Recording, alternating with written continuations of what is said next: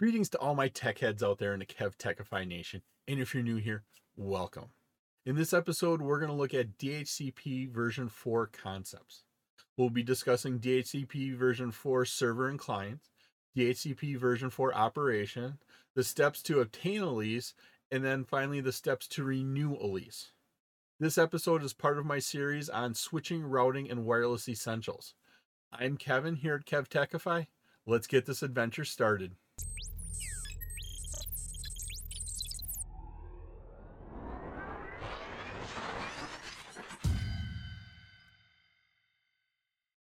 DHCP stands for Dynamic Host Configuration Protocol. This is a server that hands out those IP addresses on your network.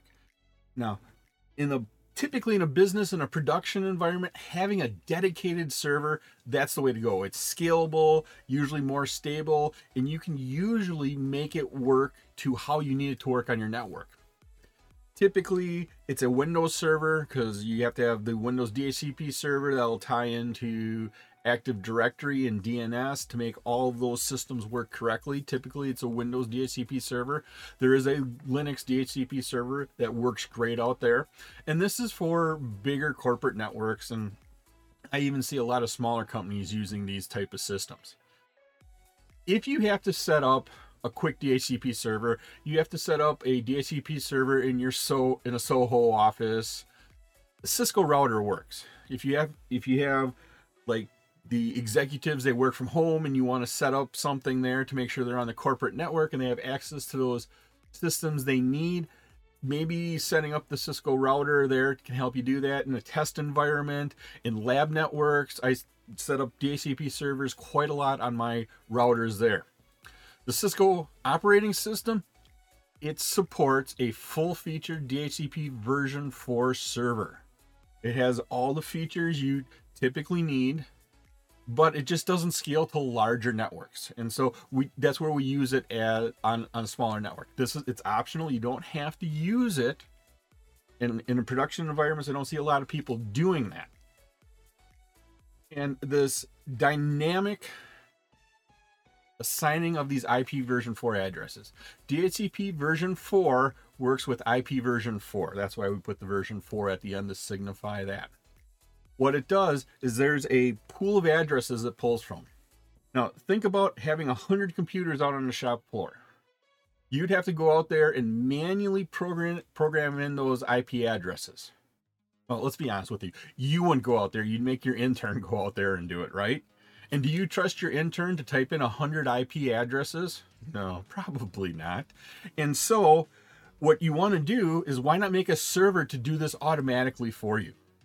And that's what this DHCP server does. And you set it up and you give it a pool of addresses. These pool of addresses, let's hand out one of these addresses. We hand it out and you can use it for a certain time. When you're done, we'll return it to the pool and somebody else can use it. DHCP typically operates in what we call a client-server environment. There's the server that has the pool of addresses that hands it out, and then there's a client that requests that. The client connects to that network. It leases an IP version 4 address. Now, we use the term lease, just like when you say you're going to go out and sign a lease on an apartment. You get that lease for a specified amount of time. You get certain information with it. You get the use of that apartment for that amount of time. That's what happens with an IP version 4 address. That client leases that IP address, and then you can use that IP address for a certain amount of time until your lease is up. At the end of 12 months, you have to leave your apartment. That's what you signed the lease for. But typically, before your lease is up, the landlord will come to you and say, hey, do you want to extend your lease? If you do, you can sign here and you can have it for another year. If you choose to, you can have that for another year, or you can say, no, I'm going to move out, and then you can move out there. Same thing with an IP version 4 address from that server. You get that IP address from your DHCP server, you get it for a certain amount of time. 24 hours, a week, a month, whatever you have it set as the administrator, and at a certain point, you can contact the server and say, hey, I'd like to renew that lease. And then they'll give you that give you a whole new lease on that starting from when you made that. Now, what these leases do is they make sure that those addresses are usable, that the client doesn't keep it. Because if your client comes on, leases an IP address, and then leaves and never uses it again, we want to be able to reuse that IP address. When that lease expires, it gets returned to the pool. Or when, in some operating systems, when that operating system gets shut down, they release that IP address and it can go back into the pool and we can have another user use that. And if you come in and if the lease is set for a short amount of time, you come in one day, you'll have one IP address. Come in another day, you could have a different one. All your systems will probably work on the end devices, but it's the idea of reusing those IP addresses. If you enjoyed this episode on DHCP version 4 concepts and you get value out of it, and depending upon what platform you're using, please click that like button, give a 5-star rating, subscribe to my channel, leave a comment. Doing this supports the channel, which in turn helps me bring you more great content. You can also visit my website at KevTechify.com for all of my details and how to get these episodes in video and podcast form. The process to obtain a release, it's a 4-step process. It starts up here when your DHCP client turns on. And so when this device, it turns on, it boots up, it loads the operating system. First thing it does is it sends out a broadcast. Anywhere on my network, I send out this broadcast. Hey, is there a DHCP server out there? We're discovering if there's any DHCP servers out there. So that broadcast gets sent out to all the devices on my network. DHCP server over here, it hears it. We hear that broadcast and that DHCP server goes, that's a DHCP broadcast. I'm a DHCP server. I'm going to reply back to it. Now, because the DHCP server knows the IP address where it came from, that DHCP server is a unicast going backwards. So the original discover was a broadcast because I don't know of any DHCP server, so I'm going to send it to everybody on my network. Hopefully somebody is a DHCP server. DHCP server hears that, the offer comes back. It's unicast because I know where that request came from. I know the IP address, so I can send it to that IP address. When I send that information back, it says, hey, I'm a DHCP server. Here is an address offer. If you would like, you can use this address. And then it gives them an address. The client hears that coming in and says, okay, I get that IP address. I accept your offer. Now, when it goes back, notice it's a broadcast. Now, why is that a broadcast? We know who sent us that DHCP request. It's this IP address of the DHCP server, right? But what happens if there was more than one server on your network? Here's DHCP server 1, DHCP server 2, DHCP server 3. This original broadcast goes out. All 3 of these DHCP servers, they hear that broadcast. They all send offers back. And so all of a sudden the client gets 3 offers back, each one from a different DHCP server. Now, the client, the first offer it hears, that's the one it's going to use. And so in this case, we hear the offer from DHCP server 1. And so we hear that from server 1 here, that's the one we're going to use. Then we send back the request saying, hey, I accept this offer. I formally request to use this IP address. Now, we send it out as a broadcast. The reason we send it out as a broadcast, when we send it out as a broadcast, yes, DHCP server 1 will hear that, but then also DHCP server 2 and 3 hear that, and they can rescind their offers.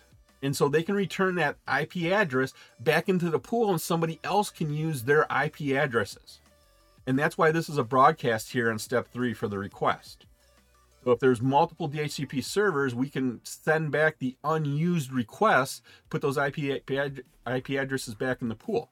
Now that request goes back to the server. We say, okay, we formally request to use it. the DHCP server, then we can send a unicast back because now we know which device asked for it. It goes back and says, we accept it, and the DHCP client then can set that IP address to whatever the offer said. And so it's a four-step process. It's a discover, right? Then we have the offer. Then we have the request. And then finally, we have the acknowledgement. Now, how do you remember that process? Well, we have the discover. We have the offer. We have the request. And we have the acknowledgement. We have a D, O, an O, an R, and an A. Dora. Dora the Explorer. You're trying to find an IP address. Dora the Explorer is trying to find whatever she's exploring for. I'll be honest, it's probably one of the worst ways to remember something, but it works. If you have a different way, let me know. We'll come up with a better way. But Dora, discover, offer, request, acknowledgement, that works. And so that helps remember that four-step process. And so that's how those leases are obtained. At a certain point, you can renew your lease. And how that works is the client here sends out that request, and notice it's a unicast because I got my lease from a certain server, and that over here, that was server 1. So I know the IP address of that server I got it from, so I can send it right there and saying, hey, I want to renew my release. The server gets that in, sends back an acknowledgement. Once again, it's a unicast because it knows what device asked for, and we send it back. The renewal is a 2-step process. Now, when does this renewal happen? The first renewal attempt is at half the lease time. So half the lease time. Whoops. Half the lease time. Let's say our lease was for 24 hours. So our lease is 24 hours. At 12 hours, they're going to ask for this lease renewal. It's going to say, I would like to renew it. The server's there, and it replies back, okay, your request is acknowledged. Here's your renewal.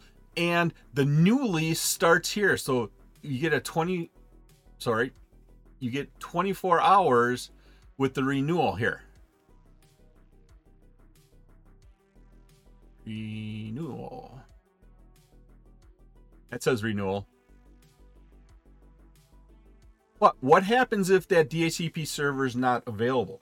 What happens if maybe you're rebooting it, you're doing some maintenance on it, maybe you change DHCP servers, you're doing an upgrade, and so this DHCP server is no longer there. Now they have to use DHCP server 2. Maybe that's why you had a couple DHCP servers on your network. Well, now we wait for half of the remaining time. Half of the remaining time. So we waited 12 hours here. We got 12 hours left. The total lease time was 24. We waited 12 hours. We got no response. So we wait half the remaining time. So that's 12 hours. We wait 6 hours. And at 6 hours, we try to do that renewal. If the DHCP server's up, you're done rebooting it, then that lease starts at this point in time. So the 24 hours starts here. It works. But if that DHCP server is not there, it'll wait half the remaining time. Half the remaining time, there's 6 hours left. We waited 12 hours. We waited 6 hours. So that's 18. 18 from 24 is 6 hours. Half of that remaining is 3 hours. So we wait another 3 hours. Now, if the DHCP is there, we renew the lease. You get a 24-hour lease. If there is nothing there and it doesn't renew, what happens then?